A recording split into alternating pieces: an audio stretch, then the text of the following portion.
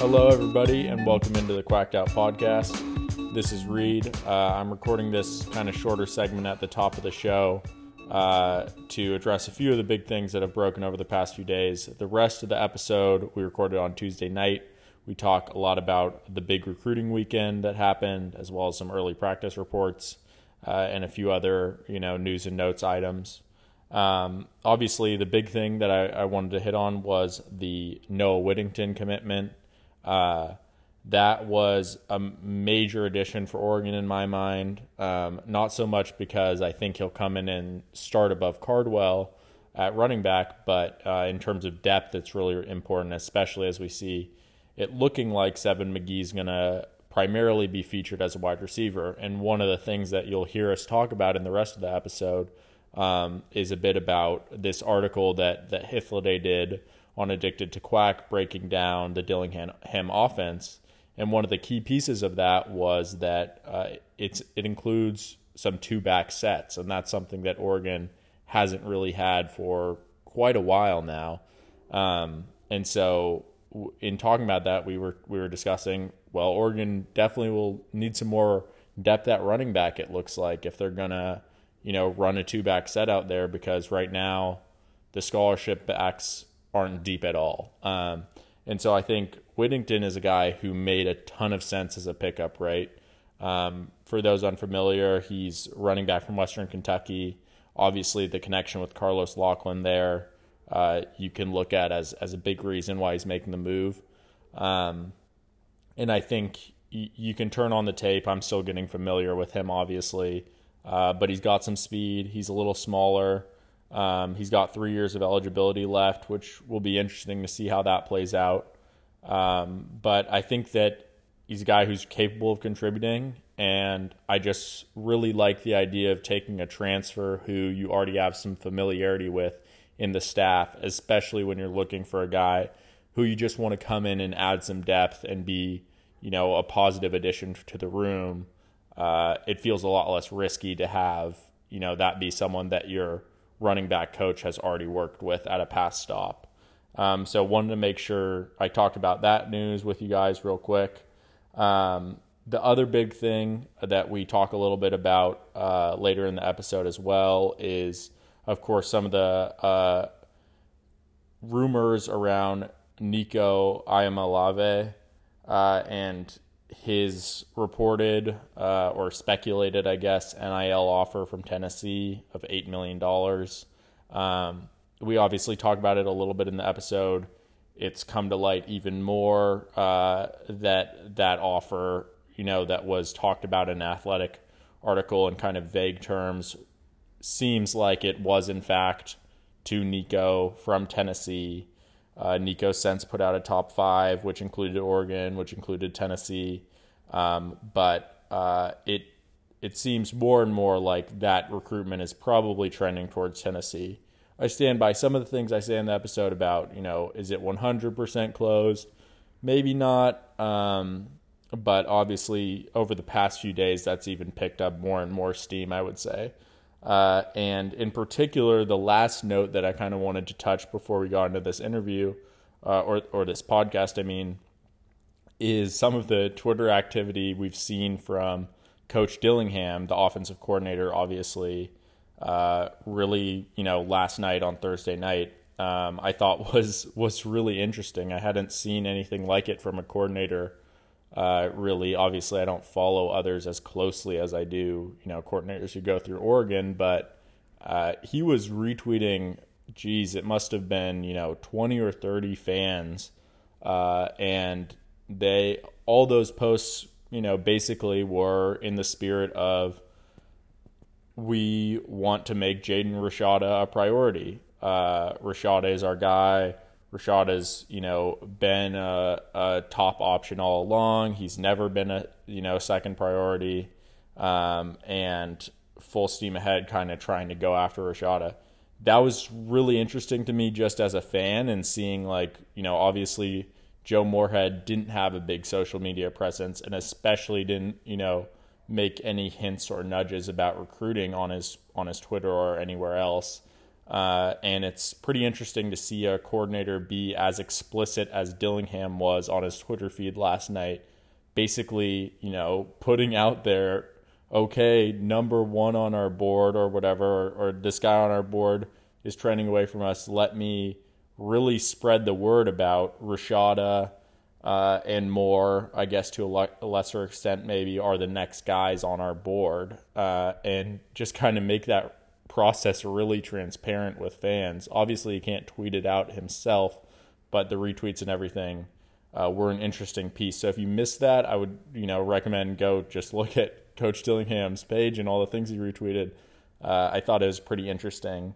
And we'll see how that progresses, right? I mean, overall, I think the one good thing about this is that it at least happened early. We're still in March. There's time to reshuffle the board, to make Rashada or whoever it is a priority, and to get another quarterback. It's much better than Tennessee, for instance, dropping this $8 million bag on Nico in the 11th hour, and all of a sudden, it's right at the spring game or something, or it's the end of May, and then we thought Oregon thinks they're getting Nico goes somewhere else, and all of a sudden, maybe Rashada already has a top 3 out and is already trending towards another school, So I think there's plenty of time for Oregon to reset. The staff's, as we talk about, throughout this, a lot of good vibes coming out of the weekend. It seems like things are going positive. I think everyone in the Ducks fan base is just looking for some results and commitments to come through. Not to say we shouldn't be patient about that, but that's the next step in this process, and kind of us really learning more about what we have in this staff in terms of recruiting and talent acquisition. So that's it for the top of this thing. I hope you enjoy the rest of the episode. Thanks, and go Ducks. Hello, welcome back to the Quacked Out Pod. It's been a little bit. I'm Charlie, joined by Reed. Reed, we had 2 spring practices for Oregon football, and now they're on a huge break. I believe it's 17 days. But before we get to all that, how are you doing, man? Yeah, doing well. Excited to have kind of I feel like people say there's no off season in college football, and I kind of think there is an off season, but it's basically just the month of February, like after National Signing Day. There's like this month where some coaches take time off and stuff, and then it's into spring practice. So, I mean, obviously the first 2 practices, there's not like a ton you get from them. We'll go through some of the little tidbits we have, but excited for us to kind of be inching back into football and recruiting news slowly here. How you doing? I'm pretty good. Yeah, I'm glad you mentioned the recruiting stuff. There's been a lot of interesting Oregon-centric and just kind of national news about recruiting that we'll touch on. And also, we learned a couple things during this kind of dead time. So yeah, we'll share all that. First thing I think we got to lead with Jalen Davies, former Oregon cornerback. Didn't get a ton of time last year, but he was a freshman. Goes to UCLA. He entered the transfer portal a couple weeks ago, and now he's landed with the Bruins. Again, not necessarily a regular contributor yet, but it's still kind of interesting. Maybe he's just not getting the same vibes that he wants. More of a Mario guy. I'm not sure. What do you make of this transfer? Yeah, it sounds like from the little tidbits we've gotten that it kind of was a decision that was already looming before this staff even stepped in. But I think, it would be a bigger hit if Oregon hadn't recruited cornerback pretty well around him. I think, getting Dickerson in his class was a really good pickup. And then having, obviously, the 2 Julials, Tucker and Florence, come in is, a huge positive as well. That kind of like, I wouldn't say that you recruited over him necessarily, but certainly you have a lot of other options, and some that I think are probably project as better players long term. Davies was a top 150 guy, and like a lot of guys who come out of Mater Dei, he was kind of like had more experience in the competition, playing at a high level. but maybe athletically didn't project as like a future first round pick or something. And so I think that there's kind of probably a higher ceiling on Tucker and Florence, and getting those guys reps is going to be fine. And really the issue wasn't, cornerback, we're looking for a second guy to step up alongside Christian Gonzalez after Mikael Wright and DJ James left. But there is a large group of guys in terms of depth, there's a lot of playable guys. So it's not like it was that big of a hit, I felt like, necessarily, in large part because of the recruiting success and everything. Yeah, so, let's use that as a transition to talk about some stuff we've learned in spring practice. You mentioned corner depth and who's going to start alongside Gonzalez. Again, he's the veteran. He's kind of assumed to be in that spot. It was going to look like a two-horse race, kind of, between Dante Manning and Triquez Bridges, but as we learned from some practice reports, Bridges has moved to safety in practices. So I think it might be safe to say that's Manning's spot, at least for now. Again, this is March 15th we're recording this, so it's not exactly what's going to be on the field in fall necessarily. But I think it's safe to say that that's kind of his spot for now. You mentioned Avante Dickerson being in that same class, Darren Barkins as well in that 21 class. And then you got three guys coming in that could be corners, obviously the two Jaleels and then Kamari Terrell as well in this 22 class. None of those 322 guys are in spring practice yet, so we don't necessarily know where they sit in the depth chart. From what I understand, Manning and Gonzalez were the two taking, like, quote-unquote first-team reps. Again, this is March. In those first couple practices. Right. And then Dickerson and Barkins were the other two. Dondrell Brooks is the only other scholarship guy in the corner room who I haven't named yet. So we don't necessarily know how that's going to shake out yet, but an interesting development nonetheless. Hopefully the Ducks can get some return on Davies from the transfer portal.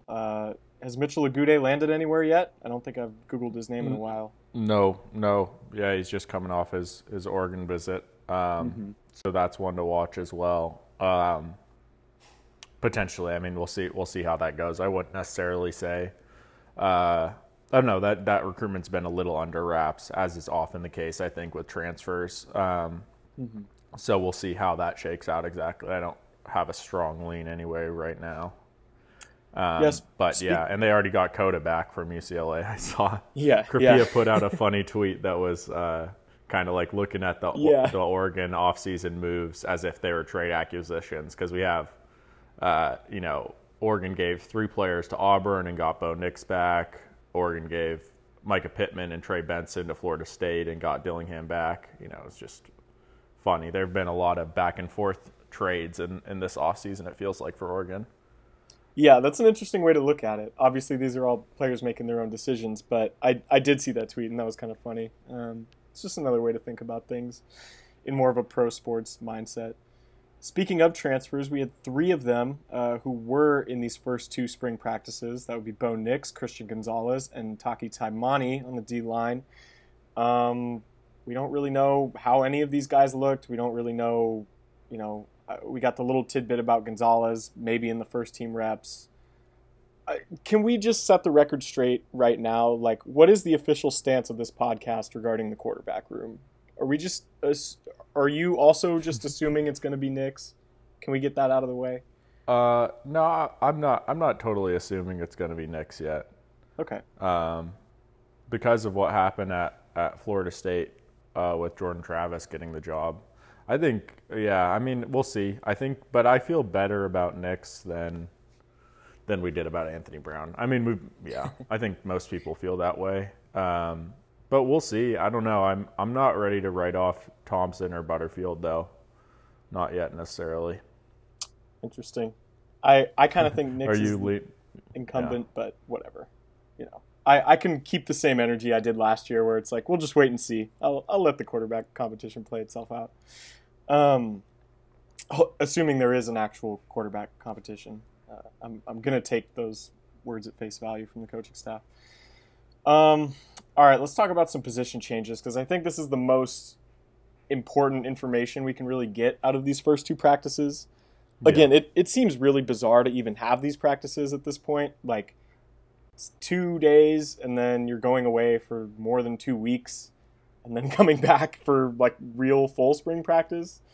And also the way Oregon's academic structure works, like, yes, you have early enrollees like you do in the rest of college football, but then you can have early enrollees, as in winter term guys. So like for me as a student, right now is finals week of winter term.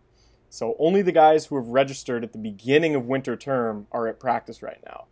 Right. That's why you don't see, I mean, I believe Anthony Jones is the only 2022 recruit actually in the door already for these first two practices. So just something to keep in mind there. That's why there's not a lot of guys at this, at these first two iterations.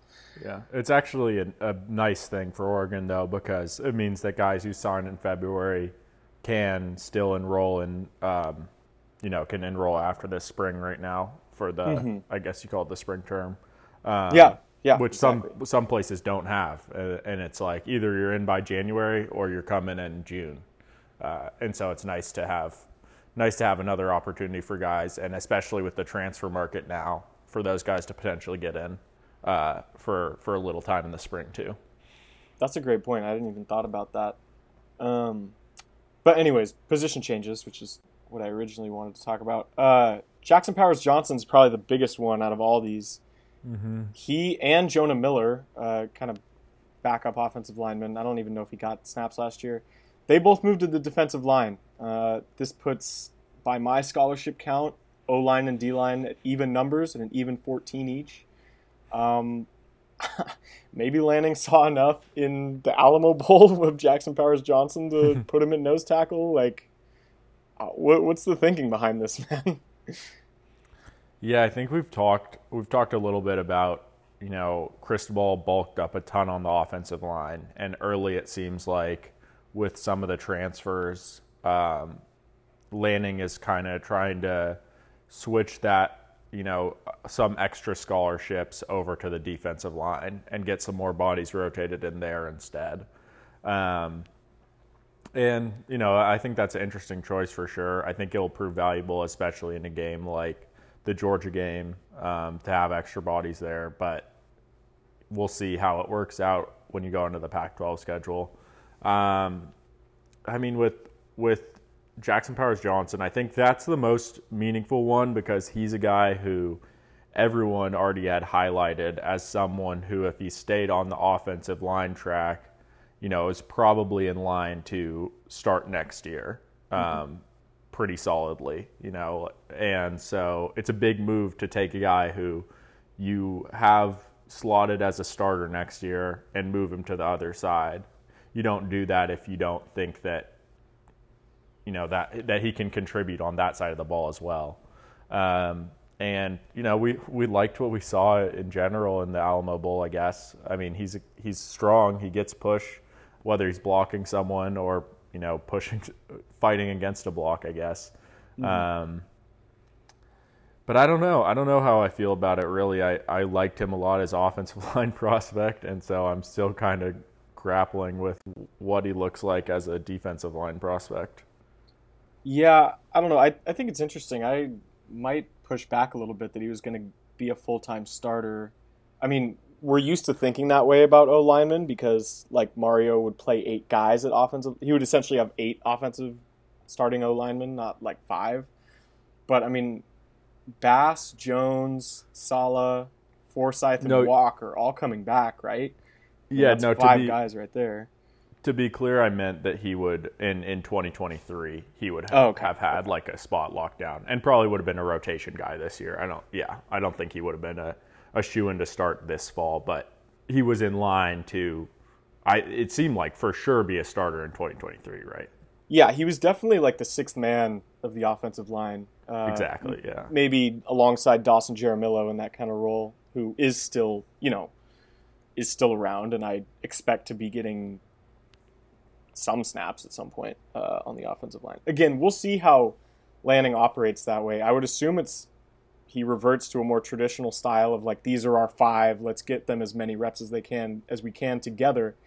Again, unlike Mario, like it was a very odd system to kind of be introduced to be introduced to, playing 8 guys, but whatever. Some other changes, maybe some that we've already mentioned. DJ Johnson is back to defense. We kind of knew that was going to happen. Same with Jeff Bossa staying at linebacker. We kind of had an inclination that was going to be the case. I put out a tweet. DJ Johnson, and shout out Odds and Audibles for mentioning this. He's had five numbers and 4 different positions in his 5 years he's been at Oregon. So it can be hard to keep track of all those, but we assume he'll be back. Maybe in like an edge role. We mentioned Trikweze Bridges to safety. Do you have any thoughts on that and how it impacts the room, or should we keep it moving? I think we'd speculated on it a bit before, and again, we'll see if this holds. It was something that we thought, they're going to have to sort through those bodies and make decisions on where guys land, and I like it because I think that the safety room needs a little more depth for sure after you lose Verone especially. I think that, we're looking at, Bennett Williams and Jamal Hill, who both played nickel primarily, and then Steve Stevens, who it's been kind of a slow up and down with him. He's certainly talented athletically, but he hasn't always been a huge impact guy, I guess I would say.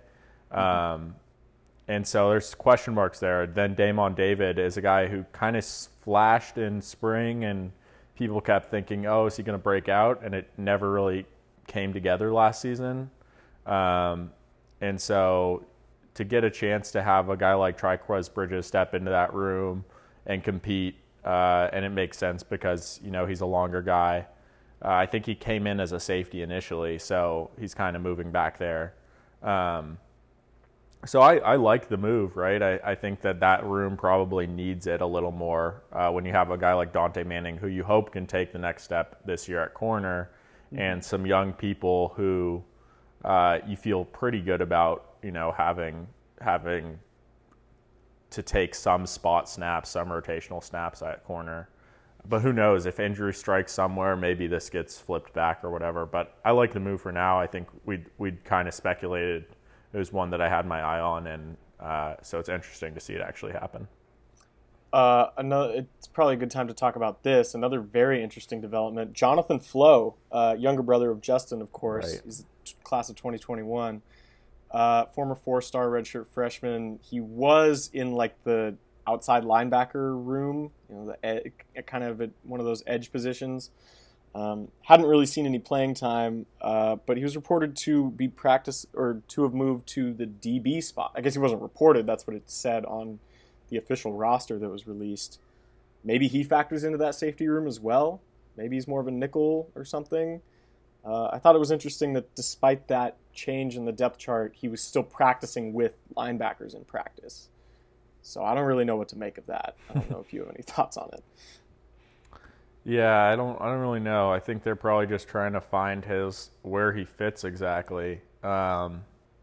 He's just kind of like, the beast that is that is Justin Flo, kind of scaled down just a little bit. And so we've seen some guys, recently, like a new kind of archetype on defense has been coverage linebackers, who are kind of flexible, like kind of hybrids between safeties and linebackers. And so if that's a kind of tool that they want to use in this scheme, I think that he's a guy who could fit that, right, and be a little more physical. We've seen a guy like Bennett Williams kind of lean into his tackling ability and be used in some of those situations as well. So I think it's an interesting move, right? But it's tough to ultimately evaluate it that much when we didn't see much of Jonathan Flo last year, and we haven't seen him at all this year, since the move. So I'm interested to see what it's like, and it's ultimately not that high stakes of a move because he wasn't a guy who was in the too deep necessarily before the move. So we'll see, I guess. And that brings us to the last position change I have down here. Well, okay, I guess Seven McGee to wide receiver, like maybe that counts. I don't really think so. But Adrian Jackson, former outside linebacker, edge guy, going to inside linebacker. And this is really interesting to me because he might have been slated for a borderline starting snaps. Yeah. Wow. Really interesting. We always talk about him as like a speed guy. And I mean, we know Lanning likes speedy inside linebackers, but didn't know he liked him this much. I mean, you look at the inside linebacker room now, and it is absolutely stacked. You got Sewell, Bossa, Justin Flo, Keith Brown, Jackson LeDuc, and now Adrian Jackson. 2 more recruits coming in the 22 class, you're assuming. Like, what do you make of this one? Yeah, this one was surprising. I think you hit on the head in terms of this inside linebacker group. I mean, after being really decimated by injury last year, actually is pretty deep as we head into spring. I think that, I mean, Bassa's emergence last year was really one of the most exciting storylines of the season, I felt like. And if Flo's back and healthy, I mean, you obviously have your 1-2. You have a really solid third in Bassa.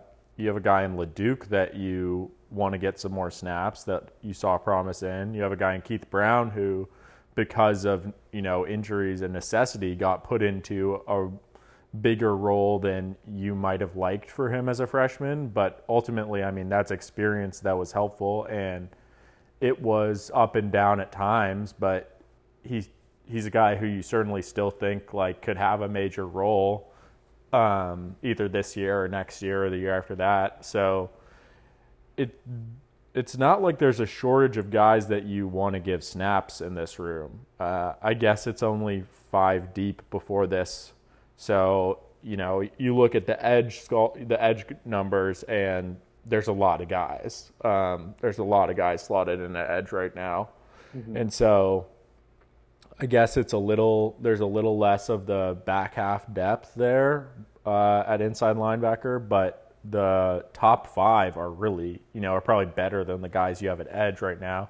And Adrian Jackson, with his age and his talent, is a guy that you probably want on the field, at least in some capacity, or on a 2 deep, So this was surprising to me for sure, because, I mean, at edge right now, I'm seeing, Mace Funa, Braden Swinson, DJ Johnson. Those are 3 guys that you feel good about. But other than that, there's not a guy who I kind of would say is like a lock to be on the 2 deep necessarily.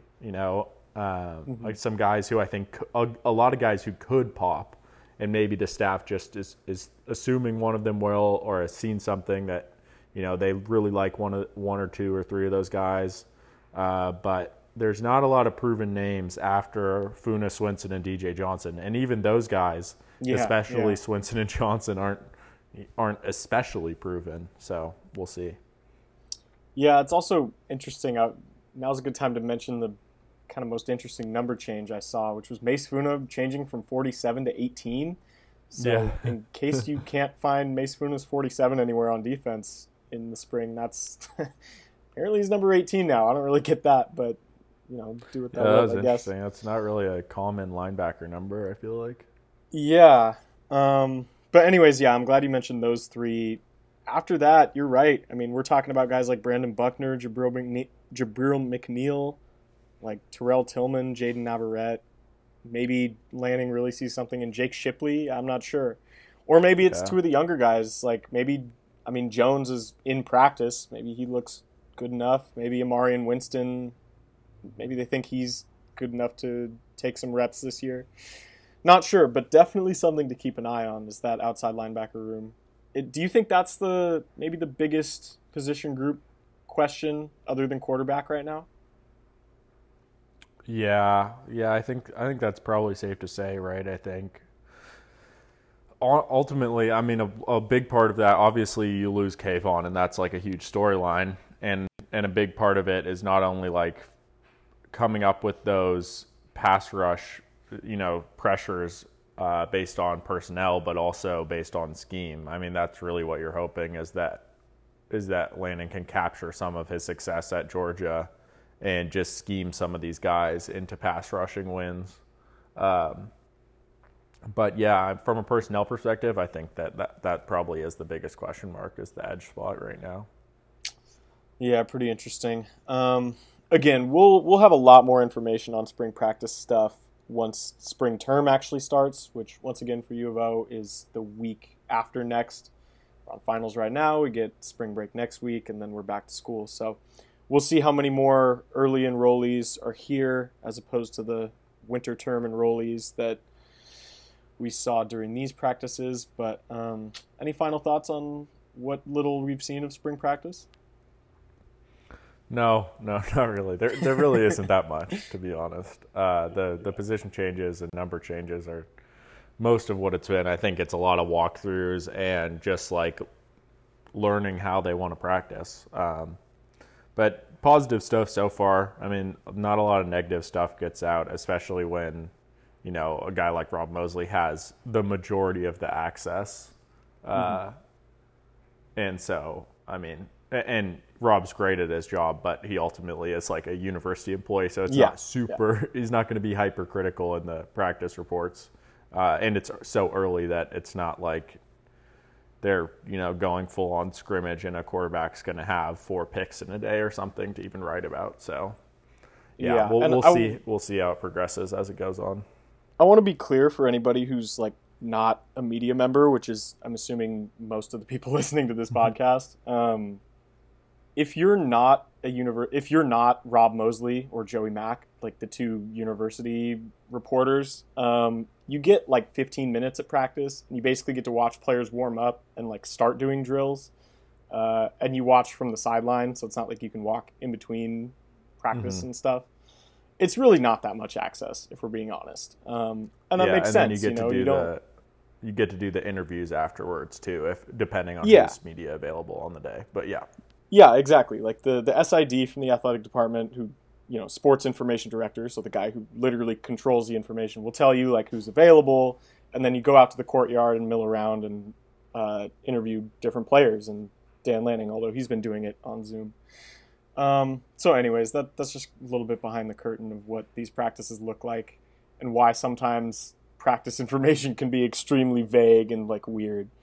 Also, there can be drama about like personnel, especially about like who's injured. You know, we heard Lanning talk about, he had a question about 2 guys who weren't in practice, Andrew Boyle and then somebody else whose name escapes me, maybe Jalen Smith. And he was very non-committal to talking about it. He literally like just dodged the question entirely and was like, we're talking about people who are here. So, you know, it makes sense from like a coaching standpoint. Like, you don't want your enemies, your rivals learning any crucial information. And that's kind of stuff does matter. Like, you know, rival coaches will check like different websites, just like you and I, to glean information about each other's programs. So, yeah, or even for, you know, medical reports for when players go to the draft and stuff. If you can limit the kind of negative information that's out there, like that's also something that's in the interest of the players and therefore kind of in the interest of the program. Mm-hmm. And so they try to keep that stuff under wraps as much as possible, kind of. Yeah, and even for guys who are still in the building, like, say you're like a player's mom or something, you don't want to read about an injury on Twitter. You want to know it like before it happens. You don't need the world discussing like your son's ankle or whatever. So, you know, that would be pretty uncomfortable. So in the best interest of pretty much everybody actually inside the program, we might not get that much injury information, especially with Lanning. But, you know, we take what we can get, and we will relay everything we get to you. Okay, that's a wrap on spring practice. I see you got a couple more notes in here. Where do you want to take this? Yeah, the other thing I wanted to touch on is a really good article that Hythloday put out on Addicted to Quack. Search that up. I'm sure you can find it via his Twitter or whatever. And certainly our explanation won't be a substitute for reading it because he gives some good in-depth stuff. But it was interesting for, you know, the rest of us who maybe don't have the time to pour through all the hours of film that Hyth does, nor the knowledge to really understand everything that's going on. I think that a few notes from it that stood out to me, because obviously we're all kind of curious about what the Dillingham offense is going to look like. I think it was probably the boldest hiring decision that Lanning really made. And it's always really important to have a good offensive coordinator with a defensive-minded head coach. And he went with a guy who has some experience, but not as a direct play caller. It's not, he doesn't have the resume that Moorhead did when he came in here necessarily. He's more young, more unproven. But anyway, so to go to the Hythloday article, the first thing is that, there were a lot of structural similarities to what Moorhead was doing in terms of still a heavy RPO attack. And that's something that you definitely want to see, because that just feels like the nature of where this sport is going, especially at the college level with the, rules and things that you're allowed to do in terms of blocking downfield. And, it just is, it's the best way to take advantage on offense of the rules that are in place and to exploit mismatches, to get into open space, to put the defense in conflict. It also matches the personnel that we already have on the team, which is nice. Right. Specifically, one thing that I thought was really interesting was he said that two running back sets were really common in the Dillingham Norvell offense. And that was something I didn't necessarily know, and obviously something that we haven't been accustomed to much at Oregon. That made it even more interesting to me that Oregon doesn't have that deep of a running back room right now, obviously.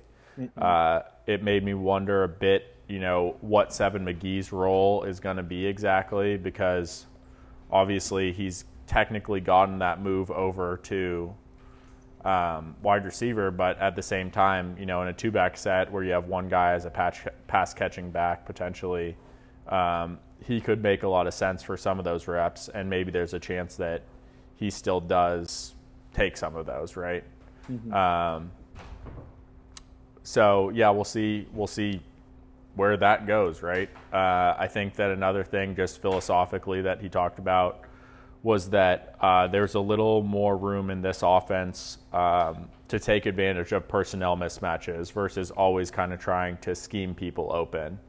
And I think that was something that I thought was a really interesting distinction between what Moorhead did and what Dillingham's potentially going to do. I guess he said, Dillingham was kind of a balance between personnel and scheme, whereas Moorhead was super focused on scheme. And I think that a flaw that we kind of saw in Moorhead's offense was that, even if the scheme is good, you still need personnel to be effective, specifically at quarterback, right? I mean, it doesn't matter how good the scheme is. If the ball isn't on target to a guy, it doesn't matter how open he is or anything. It can really, it just completely messes up the flow of the offense. And so that was tough, right? And so I think that we have the personnel now to get those wins, and I'm excited about that. Specifically, another area that the article talked about was with tight end receiving threats kind of down the middle of the field, stretching the defense deep. Oregon obviously has two really big tight ends in Ferguson and Monteval that we're excited about, not to mention some of the older guys, Spencer Webb,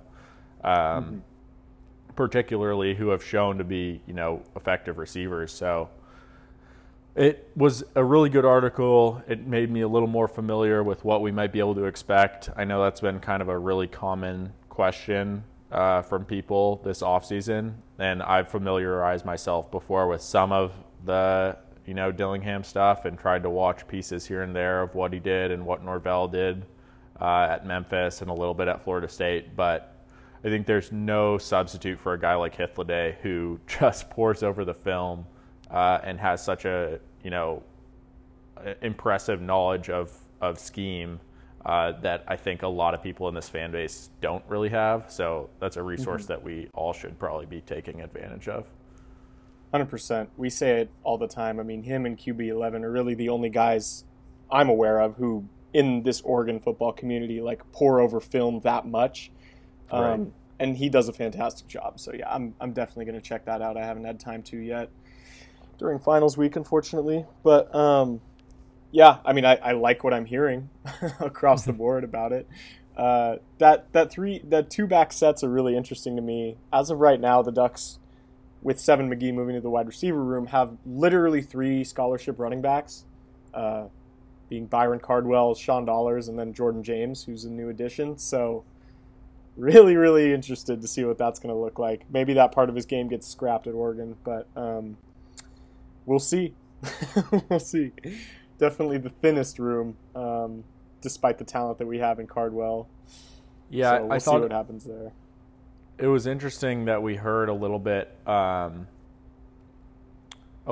from Micah Pittman and when he was deciding to transfer, and obviously his kind of lead recruiter was Dillingham at Florida State, and he talked about how that offense was appealing to him because it was built for playmakers, and that was something that he felt like was lost during his time at Oregon under Cristobal. And it's tough to really disagree with that. Ultimately, I think there's a lot of, team mentality and expecting people to sacrifice, some of their individual receptions, especially, to establish the run and for the betterment of the team. And, that's, if you want to coach that way, I respect that. And I do, people should be selfless on a team. I agree with all that. But at the same time, when you recruit really well, when you recruit the type of receivers Oregon has and the type of tight ends and all of that, it makes sense to give them an opportunity to shine. And ultimately, that is what helps the team. I mean, look at like LSU with Jamar Chase and Justin Jefferson. It didn't hurt them at all that people knew those names and that they had impressive individual performances and that they got thrown a jump ball here and there and just were allowed to, go get it. And so I'm excited to see that. I hope that this offense is more dynamic. I hope that we get to know the players and the playmakers too, because I think sometimes with the way that it was run under Cristobal, the wide receivers kind of lost all personality.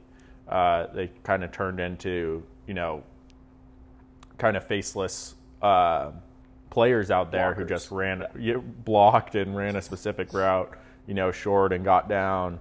And we didn't get to see them kind of break out and make a big catch, make a big play, or make a guy miss or something. In the way that we so well used to know, the specific style of DeAnthony Thomas or Josh Huff or Braylon Addison, Jeff Mayle, whoever it was back in the day. It feels like we haven't had those dynamic receivers recently in the same way, and part of that is because of the offensive design, I think, not just the personnel. Yeah, definitely. I mean, we've had Devin Williams for a few years now, and it seems like he barely got – I mean, I'm trying to think of famous Devin Williams catches at Oregon, and unfortunately there's not that many, despite his immense talent. So yeah, the wide receiver room is, again, we've said this about every position at this point, but definitely a position group to watch. I mean, if you're anything like us, you'll be watching every position group anyways. So yeah, definitely go check out Hit's article, and we'll see how that offense develops during Dillingham's time at Oregon. I agree with your assessment, though, that it's definitely the riskiest hire out of all the names. I mean, a guy like Lupoy just seems like an obvious fit. I mean, guys like Adrian Clem and, I mean, really all these A1 recruiters, they make a ton of sense. Not to say Dillingham isn't an A1 recruiter, but, I mean, he doesn't have the same resume and experience as some of these other guys. So in that sense, it's a really interesting hire. And it's okay to be skeptical about that kind of thing. You don't have to sit here and defend a guy in March when he hasn't called a play yet. Definitely. Right. Arguably bigger than spring practice this week was the recruiting and the sheer amount and quality of names that were on campus in Eugene this week, either on officials or unofficials. Obviously, this is our obligatory Scoop Duck plug. Not obligatory, we just always mention it because we love it. Our guy Jonathan Prodigy, who's been on the show multiple times, and our guy J-Hop, who always has the best information, had, as usual, the best information about these recruiting visits. So who stood out to you? Who should we be looking for? Like, what are the biggest like storylines coming out of this weekend? Yeah, I think that the immediate one, I mean, Connor Lee is the guy who is front of mind because he has a decision coming up probably towards the end of this month or maybe early April. And so that's the one that everyone's going to look at. There's already an interview up on Scoop Duck for people who want to check it out. I'm sure hopefully a lot of the people have already read it who are listening to this. That's a big battle. Looks like it's Oregon and USC, maybe with UW having a outsider shot, but I would be pretty surprised by that.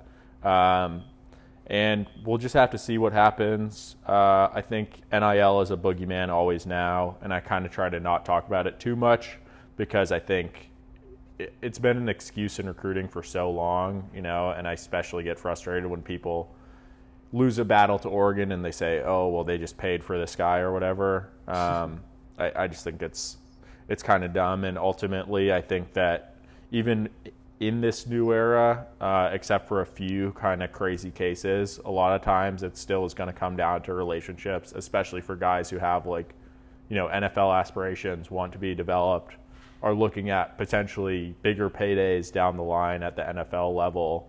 You know, they're going to want to go to places that they can trust. So I still think that that's a big part of it.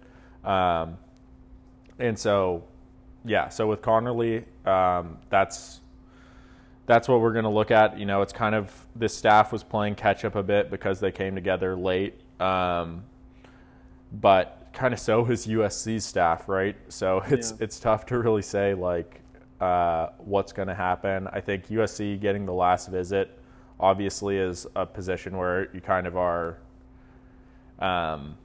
you'd rather have the last visit most times, but I think this weekend just kind of worked out for Oregon, and so they got him on campus. It went well, it sounds like, right? I mean, people can read the article. It always goes well, it seems like, in these visits at Oregon, right? I mean, the facilities are great. The staff, we know well kind of what their recruiting prowess is and their ability to develop relationships. So I don't think it's ever going to be a question of a guy, you know, coming off his visit and saying, oh, well, I didn't really like Dan Lanning that much, or I didn't really like Tosh that much. They're always going to like them, right? And they're always going to say our facilities are good. And so there were a few other little tidbits in that interview with Connor Lee that were really good. A couple things that stood out to him that I thought were especially interesting. He mentioned like the Black Culture Center at the University of Oregon. That was a cool thing that it hadn't been mentioned a lot by some other recruits. That was a cool thing that I thought that the staff was featuring that in their visits. But we'll see also. I think it's kind of, you know, the vibes have been really positive. The early reports have been super positive from the staff. But ultimately, in terms of making my own predictions and stuff, I feel a little bit like I'm flying blind because we just don't really know how this staff closes completely. You know, we kind of had patterns to look at with Mario before and see, okay, if guys were saying this, if we thought we had, you know, we thought we were really close with a guy, that meant we're usually going to get him, or, you know, versus that USC staff, we had a good track record, but now it's a new USC staff and it's a new Oregon staff. So it's tough to totally say, right? And ultimately, like I said, the nature of, you know, you talk to these recruits and a lot of times they're going to be positive, especially late in the cycle when they have, you know, they're only down to 3 schools and he's visiting Oregon because he likes Oregon, right? So you still can glean some interesting things from those interviews. But ultimately, it's tough to be super confident either way for me right now. I kind of lean slightly towards USC for Connor Lee, but I think Oregon's really in there at, you know, maybe I'd say 30-40% chance the Ducks can pull it off, and it would be a huge statement for Clem, especially if they did. The other guy who was in 2022, 5-star who visited was Lebbeus Overton out of Georgia, along with his brother. I think, you know, it sounds like that visit went really well as well. But I think that's another example of even more so because of the distance and everything. Yes, the visit went well. Yes, they enjoyed their time here. Yes, as with everyone, Lanning and Lupoi and, all the guys on the staff are going to be pretty personable and make it an enjoyable thing. But, does Oregon now lead because they enjoyed spending time with Lanning and Lupoi? Probably not. I think the RPM I pulled up on 3 still has Texas A&M as a 90% favorite, as they have been with every defensive lineman who's a 5-star in this cycle pretty much. So I wouldn't hold my breath there. But in terms of some more positive long-term signs from the weekend, Kyler Casper and Jurion Dickey are 2 wide receivers who we've talked about on this podcast since, probably for about 2 months here. Mm-hmm. And I talked about them especially when Jonathan was on. They're guys who are priorities for the staff, the new staff especially, like Casper. Dickey has for a long time been kind of, positive on the Ducks, it seemed like, through social media and everything. And it seemed like both those relationships are getting solidified with Casper on campus this past weekend. Mm-hmm. And like maybe those dominoes could be the next to fall in Oregon's favor. We'll see how that breaks because, again, we don't really know, right? We don't really know with this new staff how well they close and get commitments early on, or whether, Lanning's approach to commitments is, as he said back when he was first hired, which is like, let's not rush to get into this.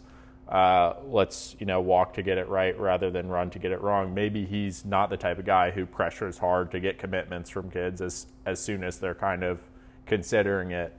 I don't know what his philosophy will be in that regard totally, or, what a commitment will mean under him exactly, because there's some programs where you commit and you lock down everything, you don't visit anywhere. There's some programs where you commit and it feels like it means almost nothing, and you still put out top fives, and you still take your visits, and you still talk about being interested in other schools. And both those approaches have their merits, I think, but it'll be interesting to see how this staff approaches commitments, how they kind of pressure to get the commitments. But regardless, it seems like Casper and Dickey are 2 really good wide receiver who Oregon is in a good spot for. And then Jaden Wayne, borderline 5-star edge out of Washington. There are actually 2 interviews up on Scoop Duck with him. One of them just dropped. Yeah, both very good. And Oregon seems like they're in a good position for him too. That's a guy who could be a 5-star by the end of this class. That'd be a huge pickup, right? I mean, that's a guy who it's not quite, Kayvon level, but there's not that many people who you'd, when you say, oh, another Kayvon isn't walking in the door, well, there's not that many people who can approximate that closer than Jaden Wayne could. And then more good vibes. Yeah, I mean, with Wayne, it's just the significance of keeping a guy on the West Coast. I mean, I'm looking at, the RPM and where he's considering. I mean, Miami is the obvious name. Like, of course, you want to get one over on Cristobal and those guys. But in general, I mean, football is still a regional enterprise, and keeping guys near your home, close to home, is a big difference, especially when you get guys on the West Coast, which are fewer and farther between than, guys from the area of Miami or Alabama or really anywhere in the South or Texas. So in that sense, it adds kind of another layer to the significance of Wayne's recruitment specifically. Yeah, and I would say also just kind of a little bit of insight on like how recruiting really works in terms of your proximity. It's not only an advantage because you're close to them and they can visit more frequently, but how it tends to work in terms of timing is when a guy's in your backyard or in your footprint, and for Oregon, that means, Oregon, California, Washington, and a few other states, sometimes Arizona, sometimes Utah.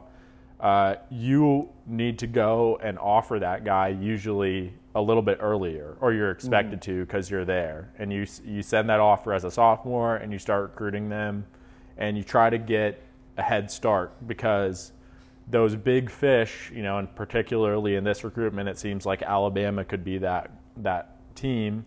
Anytime you see the A around, it's a problem. Right. They're probably, they might send out an offer when this guy's a sophomore or junior, but as we know, offers don't mean everything. And then kind of right around now when, that spring of the junior year leading into the recruitment is when they're probably going to pare down their board a bit and say, okay, we looked a few years ago, this guy all the way in the other corner of the country looked really promising. Now let's see, how has he progressed? Oh, he's still really, really good. We've been in contact with him, but now we're going to turn it on to a 10, when this new recruiting cycle kind of kicks off in right now, basically, January, February, March. We're going to push for him to visit. We're going to go, full court press. This is a guy that now we've decided Alabama wants and will take 100%. And that's when you better hope, if you're Oregon, that you have some, relationship before that to fall back on, and that you kind of have a little bit of a lead already so that you can hold off Alabama kind of their big push down the stretch. And it seems like Oregon's doing the right things right now to kind of put themselves in a position to at least be in a real fight for that recruitment as well. Do you want to touch on the news with Presley and Dalen Austin before we get to probably the biggest news? Yeah. I mean, with Caleb Presley, Dalen Austin, those are just two other cornerbacks who just, more good vibes. 23 guys, right? Yeah, exactly. 2023 guys. All these guys other than Connerly and Overton are 2023. But yeah, there's just another example of guys who are on campus who, are going to be on campus who, more positive results. And again, like I said, it's hearing all the right things right now. It's like it couldn't have really gone any better other than having commitments from a few of these guys. But at the same time, ultimately, what matters in the sport is actually getting the commitments. So we have to see kind of how these positive reports progress towards that. And hopefully, it seems like all indications are, at least with a few of these guys, maybe Casper and Dickey, a commitment could come soon. And then with some guys like Presley and Austin, you're setting the groundwork to be in it for a long time. Okay. Now that the guys who were on campus are out of the way, we need to talk about another guy who was on campus not too long ago, but actually made headlines in a different part of the country, namely Knoxville, Tennessee. That would be Nico Iamaleava. Gonna roll with that. 5-star quarterback. The last time we talked on this podcast, we talked about how he is unequivocally the most important recruit in Oregon's 2023 class. Unfortunately, On3's RPM now has Oregon at a lowly, I don't have the number in front of me, I lost it. Pretty low percentage compared to, here it is, 6% compared to Tennessee's 23%. Of course, people are linking this with a similarly timed report about a high school junior, nondescript high school junior, reportedly signing an $8 million NIL agreement somewhere. A lot of people around the recruiting landscape are putting 2 and 2 together and assuming this is Nico and Tennessee after his visit to Knoxville, which went pretty much as well as it could have by all reports. A lot of people are, using this as a bigger picture thing, like they're talking about it in terms of NIL and what its role should be in recruiting or what it shouldn't be. You kind of hit on this already, and I feel similar. Like, I don't really care when it comes to NIL. Like, obviously it's important, so I care in that sense about like what Oregon is or isn't doing for these athletes. And by Oregon, of course, I mean the third-party Division Street, not Oregon as a school, because that's illegal. But anyways, I'm okay with athletes getting paid. Like, I seriously don't care about the ethical side of things. I think it's fine. But it is significant in terms of news because if we are correctly putting these two things together, and it is Nico and it is Tennessee that this $8 million report is about, then it probably means he's going to Knoxville, and that's not great. So, in that case, Oregon might have to look at different guys in the quarterback room, maybe like a Dante Moore or Jaden Rashada. So do you agree with like that percentage assessment from On3? What do you think, if you had to put a percent on it, Like, is Mariota 2.0 completely gone? I don't think that I don't think I'm ready to throw it all out right now. I think that people are a little bit overeager to kind of switch things up after each and every visit. Especially, I think, when you start to see a pattern of a guy going on one visit, one team takes the lead, goes on another visit, that team takes the lead. Mm-hmm. I think you have to start kind of trying to hold back a little bit and just ride out the waves of this thing. Now, certainly, you know, if it's true and it's an $8 million offer from Tennessee, that's significant, right? Yes. And that, you know, if that's on the table, it's a factor that doesn't go away and that you don't just forget about with one, you know, new visit, I guess. So we're going to have to see how that goes exactly. But I'm not gonna give up totally. But at the same time, I think that Oregon has done a good job kind of putting themselves in a position with some of those other guys where there are other options for them to kind of look at after this and kind of see, you know, what there are other quarterbacks on the board that they could go for still, I guess is what I mean. And still a chance to kind of salvage a really good class. And maybe, you know, if you make a move on a guy like Dickey and Casper, that kind of could help pull the momentum back for Oregon. So I think it's just something to monitor. But it seems like recruiting, you know, the early reports back have been positive in other areas from this staff. So we're going to just see how that rides out, I guess. Yeah, I would also like to address something about the reporting concerning these sort of things. I saw a couple Oregon fans getting like mad at people like Steve Wiltfong for like switching their crystal balls from Oregon to Tennessee after Nico's respective visits, and like, yeah, of course they're going to change their predictions if they think the kid's mind has changed. Like, this is not. They're not betting on these guys like to go a certain place. This is where they genuinely, you know, people make their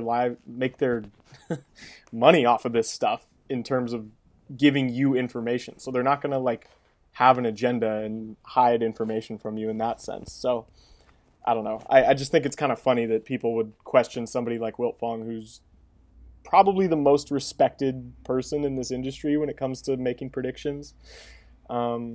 Yeah, and certainly has a track record to back up his.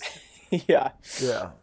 Like, of course, when a guy visits some place, like, yes, it's obvious that place will then be trending for him. Like, that's how recruiting works. That's how the minds of high school kids work. Because again, let's not get it twisted here. That's what this all boils down to, is like what Nico is thinking about every day and who he's talking to every day, so at these respective programs. So yeah, that's all I really have to say about that. Again, maybe it's Rashada, maybe it's more that the Ducks pivot to if Nico ends up going to Tennessee, but this fight is by no means over. I mean, I don't think he has a commitment date planned. I don't remember if he does. No, not a specific one. Sometime in April.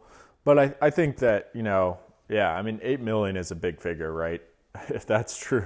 Yeah. I mean, that is a massive figure. Yeah, for comparison, I mean, people were balking at Bryce Young when Saban talked about Bryce Young making like $1 million last year. So right. 8 for a guy who's still literally a junior in high school is pretty significant. Yeah, I know. Yeah. I mean, in terms of big picture, I wonder if this stuff will continue to kind of grow in magnitude, or how it will change as these schools kind of learn from their decisions, you know, whether they're either mistakes or whether, you know, Nico goes there and ends up winning a Heisman and they compete for the SEC or something, and it turns out that it's a good investment. And by schools, of course, you mean the third-party NIL sources that are behind this. Right. School would never engage, especially a school as that has such integrity as Tennessee. It would never entice recruits with money. No. But I mean, Oregon still has some advantages in this, right? I think distance, we'll see how that matters, right? Sometimes it matters to recruit, sometimes it doesn't. But even just the on-field success, I mean, I think that Oregon's going to build out a class here unless Tennessee starts dropping bags left and right. Oregon's probably going to build out a class that's better than Tennessee. They're probably going to have a season that's more successful than Tennessee and be on a trajectory to compete at a higher level than Tennessee for, the 3 years that Nico's there.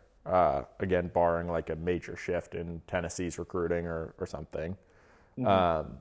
And so those are advantages too, right? And we'll just have to see. It's like you said, it's tough to just predict. Ultimately, it comes down to the decision of one, high school player and his family and what they decide to value. But certainly couldn't judge him for taking $8 million if that's on the table, and good for him. Like, mm-hmm. I'm not upset by that either, right? Yeah. All right, man. Unless you got anything else you want to touch on, I believe we've covered all our bases for now. Obviously, we'll have a lot more content coming in the next couple weeks after this big long spring break that the entire football program is on. Anything else? No, I think we pretty much did it. Yeah, just, doing a little recruiting and practice report stuff so far. And I think that's pretty much going to be kind of the tone for the rest of this, springtime. So we'll see how that goes. Not to say it won't be important. Yeah. Right. Do you have a national championship pick or a Final Four pick in college basketball as we head on our way out? I filled out my bracket this morning as I ate breakfast, and when it comes to brackets at this point, I'm done making like 8 of them. I'm done doing all these different permutations and stuff, and I just go with my heart. Like, I don't want my rooting interests to conflict with my bracket interests, so I just go with who I want to win each game. And my Final Four ended up with Gonzaga, UCLA, Arizona, and USC. So with Arizona as the champ. So in case you were questioning where my allegiances lie in the national landscape, still in the Conference of Champions. What about you? I have my Final Four is Arizona, Iowa, Kentucky, and I got Memphis making a sleeper run. Ooh. Yeah, I always pressure myself to try to pick a sleeper. And last year I famously had Michigan State going to the Final Four out of the play-in game between Michigan State and UCLA. Then when UCLA won it, I switched my pick. That's horrible. Awesome. Yeah, because right now it still shows up as the slash. Like on right, exactly. Yeah. And then Michigan State lost, and I was like, oh, there goes my Final Four pick in overtime too to UCLA. I was like, there goes my Final Four pick. Anyways, So I went with Memphis. I don't really know why. I hear they trap a lot in the post, and Gonzaga has Temi and Holmgren, so I'm thinking maybe they get the upset there and kind of ride that out. And then I had a vision of the Coach Cal rematch in the Final Four, Memphis, Kentucky, kind of. Ooh, so I went with that, and then I had Arizona over Kentucky in the national title game. So both Arizona. I like it. Yeah, I had Arizona too. That Gonzaga Memphis kind of mini bracket is in Portland actually. So right, yeah. Maybe some people maybe I'll be able to get out to that actually. That'd be kind of cool. I wonder what like ticket prices are like for March Madness. I saw it earlier today. I think they're only like I think it was $21 to get in the building. I saw. Oh, that's not bad for the first round. So I'd consider it. It sounds really fun. If I was in Portland, I'd consider doing it. I'm a little nervous though because Memphis plays Boise State in Portland. Yeah. And so that's what I'm like. Well, if the Boise State crowd gets going, because there's going to be some contingent there, and then I lose my Final Four team in the first round. Wouldn't be the first time it happened. Yeah. All All right. Well, yeah, that covers our bases. So enjoy March Madness. It starts. Wow, it starts today. Actually, the play-in games do at least. Yeah, the play-in games do. Yeah. And yeah, keep checking Scoop Duck for all your recruiting and spring practice updates, especially recruiting over these next few weeks. Or just because it's the only thing going on doesn't mean it's vital to the success of the program. So go check that out. And yeah, go Ducks. Go Ducks.